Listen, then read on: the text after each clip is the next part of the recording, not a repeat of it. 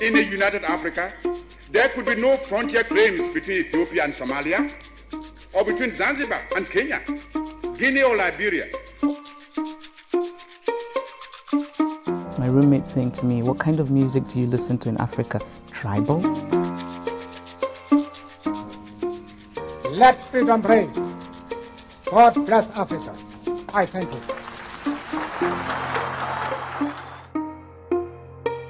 Välkomna till avsnitt 12 av podden om Afrika. Och det är som vanligt jag, Hanna Nordensvall, som sitter här och pratar, och Liselott Lindström också. Men som ovanligt så är vi inte med idag från New York och Nairobi. Utan själv sitter jag just nu i ett tåg på väg till det exotiska New Jersey. Och Lisen har tagit sig någonstans kanske liksom ännu längre bort, nämligen till Kamerun. Lisen, var är du och varför är du här? Jag är här på min hotellsäng. Nej, men vad heter det? Varför är jag här? Ja, jag ville ju komma. Vi har ju talat mycket om den här konflikten i de engelsktalande områdena, och nu sitter jag äntligen här i staden Buja, som är huvudstad i de sydvästra regionerna, som man kallar det, av de engelsktalande delarna här. Och jag är här nu för att försöka lite få tag på folk och se liksom vad som händer här, och det har visat sig vara väldigt svårt faktiskt. Mycket frustration här. Kan du berätta lite sådär om hur det var när du, alltså det är inte så lätt att ta sig in till Kamerun för tillfället. Hur var det att resa dit och liksom när du kom dit och var är du nu?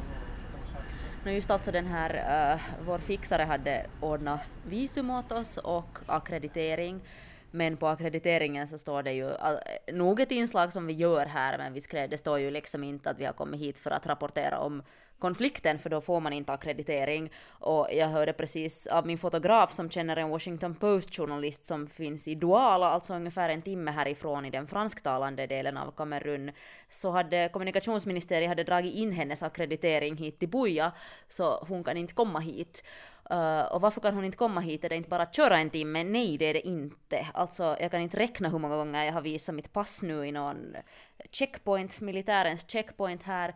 När vi kom in hit till Buja i måndags, så här har varit såna här protester snart i 2 år, att varje måndag stänger alltså hela staden, eller hela engelsktalande områdena har en sån Ghost Town-protest. Ingen går ut, ingenting är öppet, och det var nog många som sa att det kan vara svårt att komma in i Buja eller så här nu för att dem liksom, man blir extra mycket granskad för att ingen är här, och militären höll oss i en checkpoint i en timme bara för att liksom bråka med oss egentligen.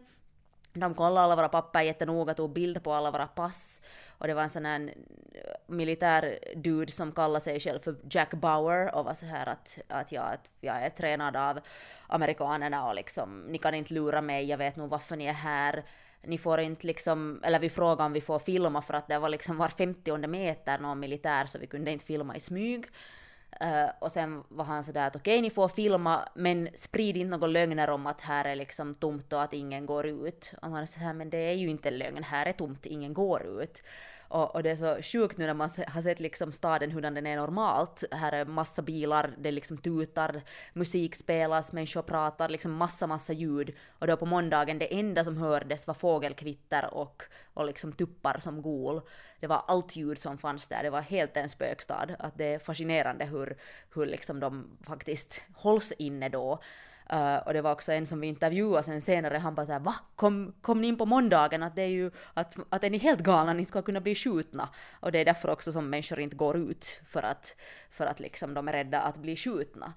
Och en grej som militären ju också har blivit anklagad för är alltså utomrättsliga mord på civila. Och den här ena Jack Bauer då som bråkade med oss där, så han sa att han var sådär att ja, jag vet vem ni är, jag kommer att hålla ögonen på er, om ni gör någonting jag inte gillar så och så pekade han på sitt vapen. Sen sa han att så skriver jag bara en liten rapport, ett par rader om varför jag måste göra det, och sen kan jag fortsätta jobba. Och man är bara så att jaha, mysigt. liksom tack, trevligt.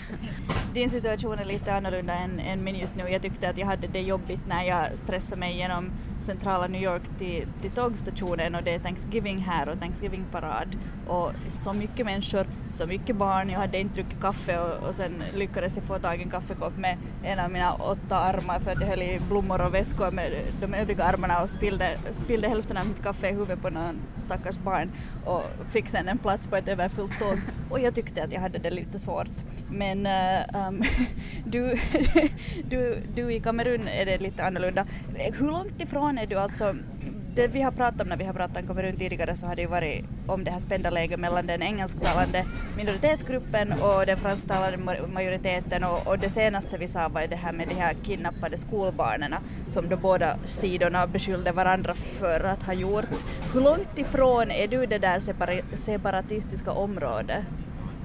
Bara några kilometer, alltså liksom Buja är sådär så att säga ganska säkert, men bara ungefär 5-10 kilometer utanför härifrån så finns det byar som är helt nerbrända, helt liksom spökbyar, för folk har flyttat upp i bussen för att de är rädda för våld, rädda för militären. Och det som folk har berättat för mig här är att liksom militären bryr sig inte om att är du en rebell eller är du en rebells syster, du är lika mycket ett liksom mål för dem. Och vi var faktiskt på väg, vi skulle åka ut i en av de här byarna, Ekona, som ligger här bara ungefär 10 kilometer från Buja. Och vi var på väg ut, på vägen som far norrut, och så plötsligt så började liksom, man var sådär, oj, var det där skottlossning? Och sen plötsligt ser vi kanske 200 meter framför oss, så började de skjuta liksom bara såhär trrrr, och man såhär shit, vet du, chauffören bara satt backen i botten, alla bilar bara började backa, människor sprang liksom i panik bort därifrån. Och så körde vi och så man såhär oj, liksom att vad hände riktigt där, och sen stängde de av den där vägen så man kom ingenstans mer den dagen överhuvudtaget åt det där hållet. Så det liksom är alldeles i utkanterna av den här staden, så är det liksom så att säga separatistområde. Och också tidigare här i veckan, så bara en timme härifrån, så kidnappades det igen skolbarn från en stad som heter Kumbe här norrut härifrån. Och liksom, det som jag lite har förstått här numera när man är på plats, det är ju alltid det som krävs, är att det verkar ju nog som att liksom, eller de skyller på varandra, men det är liksom, rebellerna har inte så mycket resurser just nu, så det kan hända att de står bakom de här kidnappningarna för att helt enkelt få pengar för att kunna strida. Och liksom, men risken med det här är ju att, för regeringen säger att det är rebellerna säger att det är regeringen. Risken finns ju att regeringen i något skede gör någonting riktigt illa liksom, och säger att det var rebellerna som gjorde det, för att liksom visa att hur illa de är, eller för att liksom berättiga någon slags värre attacker än emot dem. Det är jättespännande och otroligt att du är just där liksom mitt i just nu. Hur liksom människor som du har pratat med, kan man säga att de har liksom vant sig vid att det där läget är så pass oroligt som det är nu, eller hur liksom tänker de kring hela konflikten? En del nog liksom såna, eller jag intervjuar just för ett reportage om startup-företag här, så intervjuar jag många så här unga välutbildade och så här, och de var ju bara så här, de var ganska öppna och liksom var så här, att det här är så tröttsamt, men liksom en sa också att jag har nu förberett mig på att det här kommer att vara så här, att det här är normalläge 20 år framåt, liksom att det finns ingen lösning på det här så länge Paul Biya sitter vid makten, för han gör ingenting, han bara ugglar någonstans på interkontinental i Schweiz där han trivs bäst och liksom bryr sig inte alls om de här områdena. Och det är ju det som också den här konflikten handlar om, att regeringen har inte brytt sig om de här områdena på 10-tals år, utan de har blivit helt negligerade och liksom de struntade i ekonomiskt. Och det märker man till exempel på att vägarna är i uselskick här, att det har inte liksom satsats på någonting i den här regionen. Mm. Innan vi går vidare i podden och pratar också om lite andra saker, så kan du berätta nu lite, om inte det är någonting mer du kanske vill ännu tillägga om Kamerun, men kan du säga någonting som har överraskat dig lite där, eller någon intressant detalj som du kanske inte hade väntat dig att du skulle uppleva eller se i Kamerun? Här är ju, vad ska man säga, det är ju mycket som Östafrika också, men sen är det ändå någonting som är lite annorlunda. Det är svårt att sätta fingret på exakt vad det är. Men en sak som kanske har blivit sådär eller det som man inte alltid förstår när man tittar så här att, eller det sägs någonstans vet du att det är svårt för journalister att rapportera, är att vad betyder det i praktiken? Och det kanske man märker just här att det handlar just om checkpoints, det handlar om att militären inte vill släppa igenom. Och jag står ju jättemycket ut här. Min fotograf är från Zimbabwe så hon smälter ju bättre in här än vad jag gör. Men just det där att hur de har ögonen på dig hela tiden, de vet vad du gör, de kan stoppa dig om du vill fara liksom någonstans utanför stan eller just till de här byarna som vi ville åka till, så bedömde vi sen till slut att det är inte riktigt säkert för vi vet inte vad som kan hända. Och liksom till exempel vet du, militären kan skjuta en och säga att det var rebellerna, eller rebellerna kan skjuta en och säga att det var militären, och liksom sen när om man är död så spelar det ju inte så stor roll vem som gjorde det, utan liksom det är just det att det finns inte en sån här, så att säga, någon slags säkert håll att åka åt, utan det är jätte sådär vad ska man säga, vad heter det på svenska? Unpredictable, alltså oförutsägbart. Ja. Vad som liksom ska hända, och det är ju det som gör att det är jättesvårt att göra en riskbedömning på vad som är liksom största riskerna och hur stora de där riskerna är, och det gör ju att rapporterande är mycket svårare. Det är säkert sånt som man inte riktigt liksom tänker på innan man är där förstås, men både de Afrika har nu en väldigt unik möjlighet att vi får live-rapportering direkt från där det händer i Kamerun. Men om man vill höra mera och se mera och läsa mera så kommer du säkert att hålla oss uppdaterade på både Yle och SVT, eller? Ja, min första grej gick ut på Yle i morse om liksom just, det var ett bildreportage från den här måndagens spökstad, och så det kommer mera reportage sen. Imorgon ska vi förhoppningsvis få åka och träffa människor som har alltså tvingats fly den här konflikten. Det är också jättesvårt att komma åt liksom att hitta någon som kan hjälpa en att hitta de där människorna, för att det är så känsligt det här läget. Har du fått uppdatera din franska alls? Jag har nu mest sagt att det är mest militären här som försöker få en att prata franska, eftersom vi är de engelsktalande områdena, så säger jag bara dem att jag kan inte franska, så då brukar det liksom är bättre att börja. Fast jag förstår en del franska, så det är bättre att de tror att jag inte förstår någon franska. Och sen håller de på att säga fula saker om en på franska. Och så är man att jaha. Vi lämnar Kamerun en stund och pratar lite om kontinenten i helhet. Det har kommit ett ganska märkligt förslag från tyskt håll av alla platser.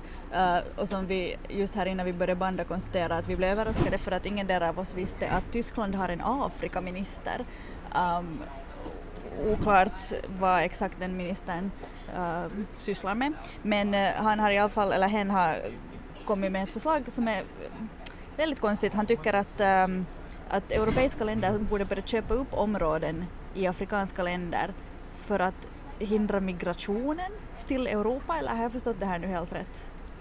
Ja, liksom att typ EU eller Världsbanken borde bygga städer i Afrika för att liksom skapa mera jobb, så att liksom då afrikaner inte ska vilja komma till Europa i samma utsträckning. Och det har liksom, mest hade, vad jag har sett åtminstone i mina nätverk, så hade väckt väldigt stor förundran och varit sådär att är det här ingenting som vi känner igen från 150 år tillbaka, lite för väl.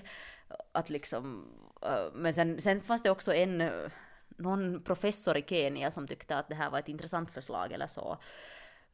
Men mest hade det ju varit så här att det är inte migration helt en normal grej hos människor. Jag menar, nu har ju europeer migrerat till USA där du är, och det är en ganska stor migration från Östeuropa just nu mot Västeuropa. Att varför har inte då afrikaner rätt att migrera, så att säga? Att vad är det för sätt, eller så har en del kommenterat det. Jag måste också hålla koll på vad jag ska stiga av. Jag är lite oklart vart jag är på väg.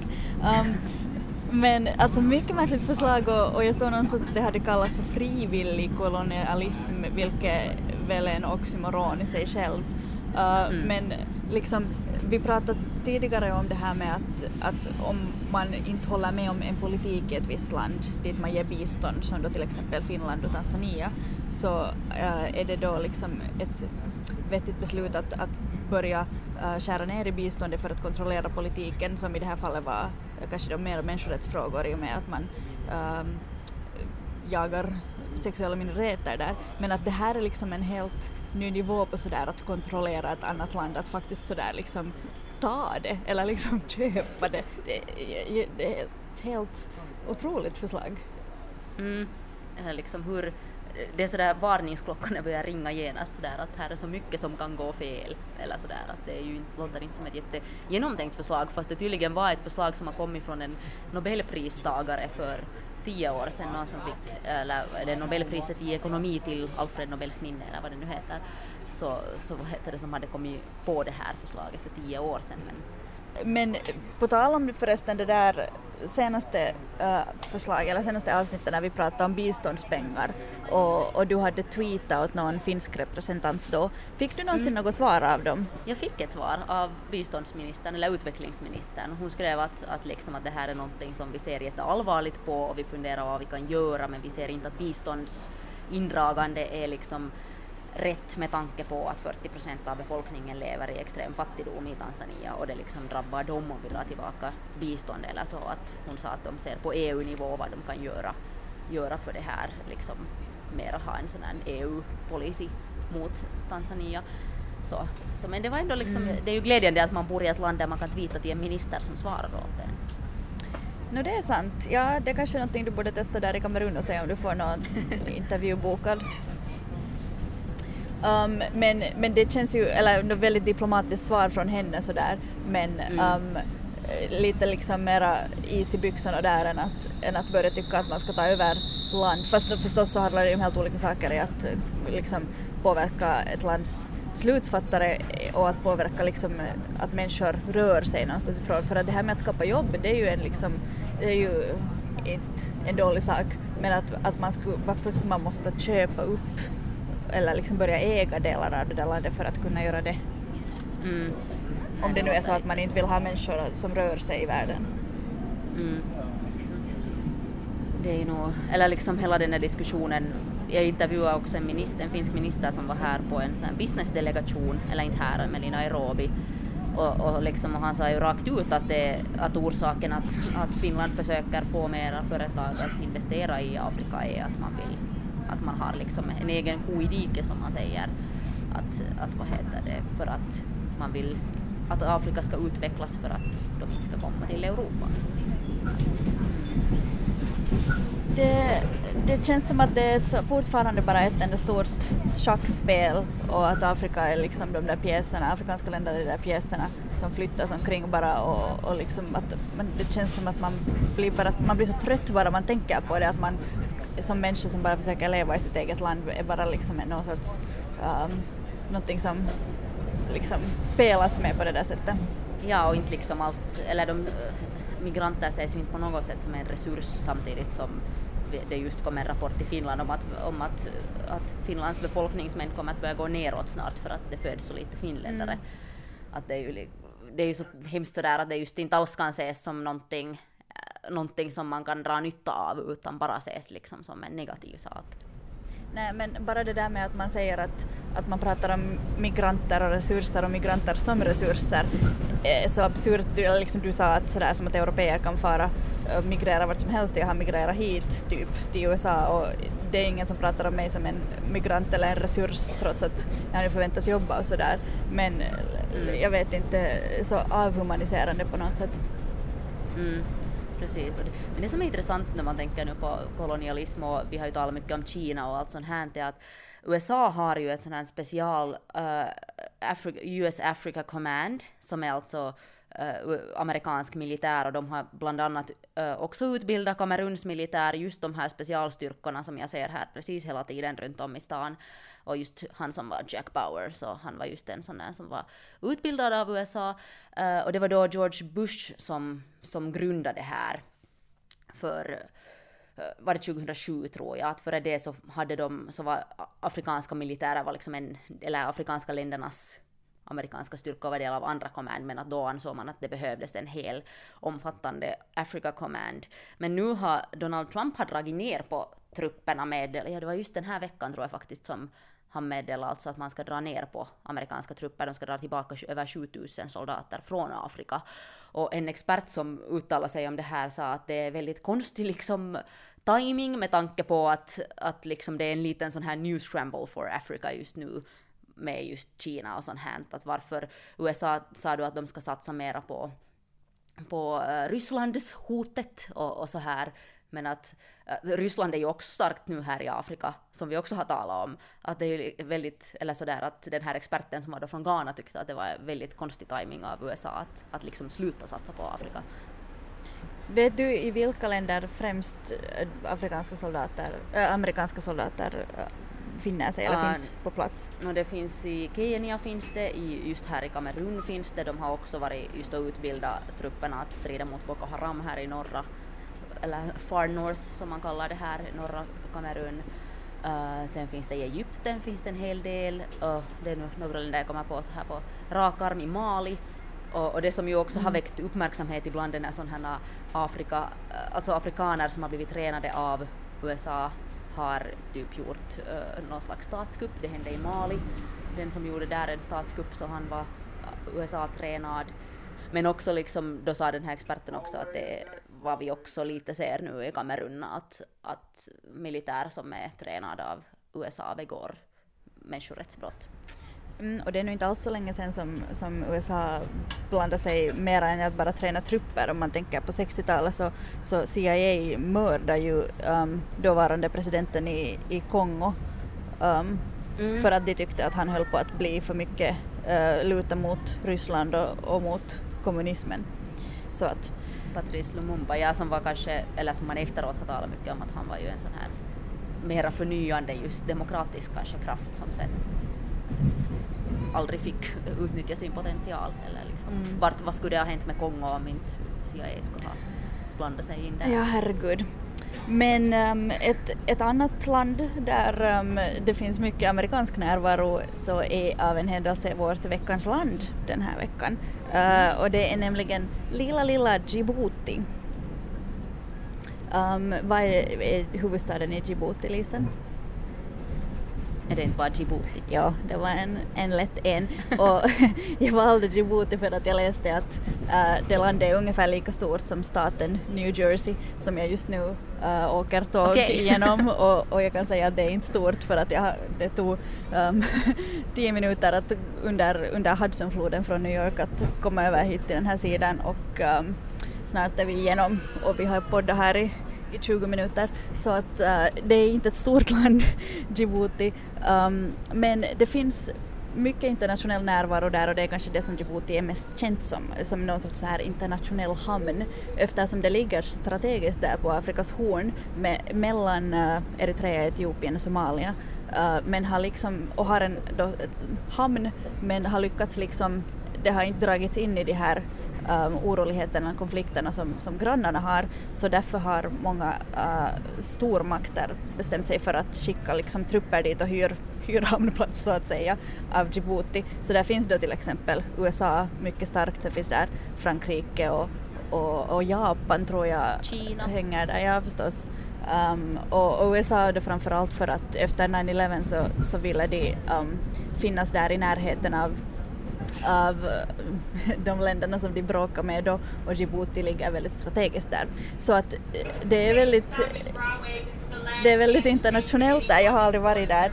Men förutom det så är det liksom inte så mycket man känner till Djibouti för, utan det är ett sånt litet sömnigt land som inte har så mycket att ge eller får så mycket, och liksom väldigt fattigt, sömnigt har jag hört av en bekant som har varit där.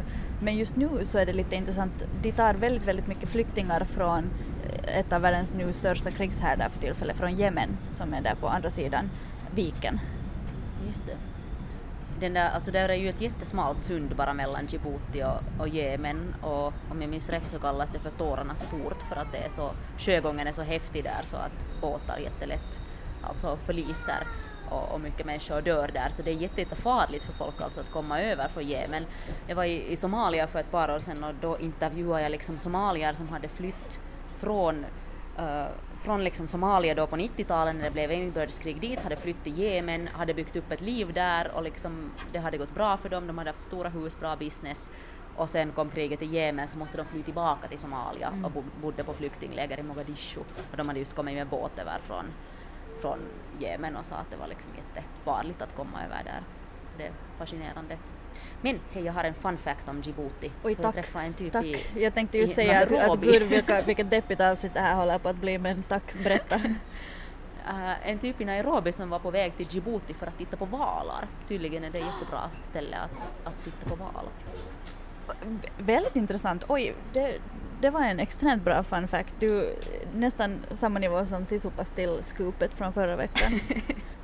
Man kan sitta där i hamnen i Djibouti och vifta på tårna och titta på amerikanska stridsskepp och valar.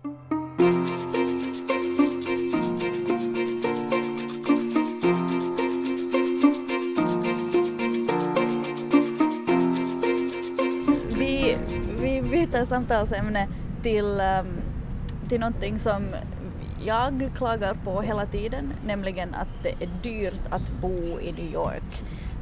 Men jag ska kanske inte klaga så mycket, för det är inte jämfört med många storstäder som växer just nu i Afrika, så är det inte alls så dyrt, utan tvärtom så är det sådana här stora växande städer i Afrika som är allra dyrast att bo i, eller där bostadspriserna stiger allra mest.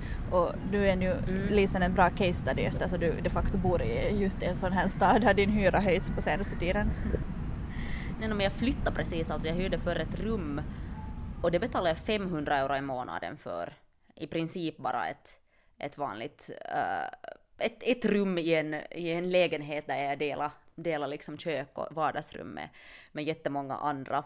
Så liksom hyrorna är, om man vill bo säkert, det är klart det finns liksom billigare områden också att bo. Nu har jag flyttat till en egen lägenhet och jag tänker inte säga hur mycket jag betalar för den. Liksom, det är ungefär Finlandspriser om man vill bo säkert i Nairobi.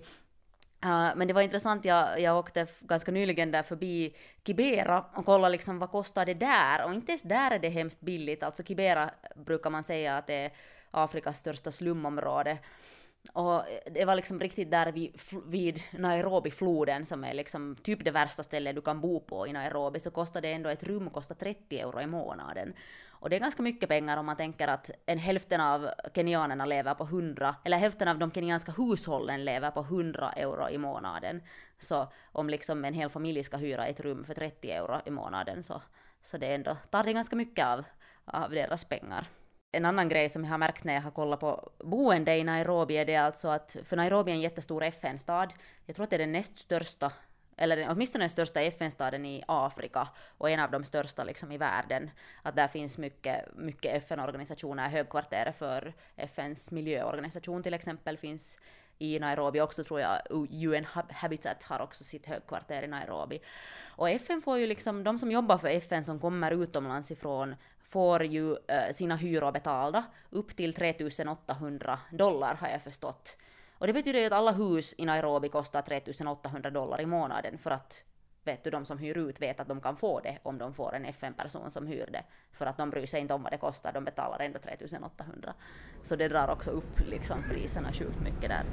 Ja, jag läste att om man jämför med andra liksom jämförbara storstäder som det står i någon sån här rapport, så är afrikanska storstäders hyror 55% dyrare än på andra ställen. Och då antar jag att man liksom tänker på det i relation till BNP och allt sånt här.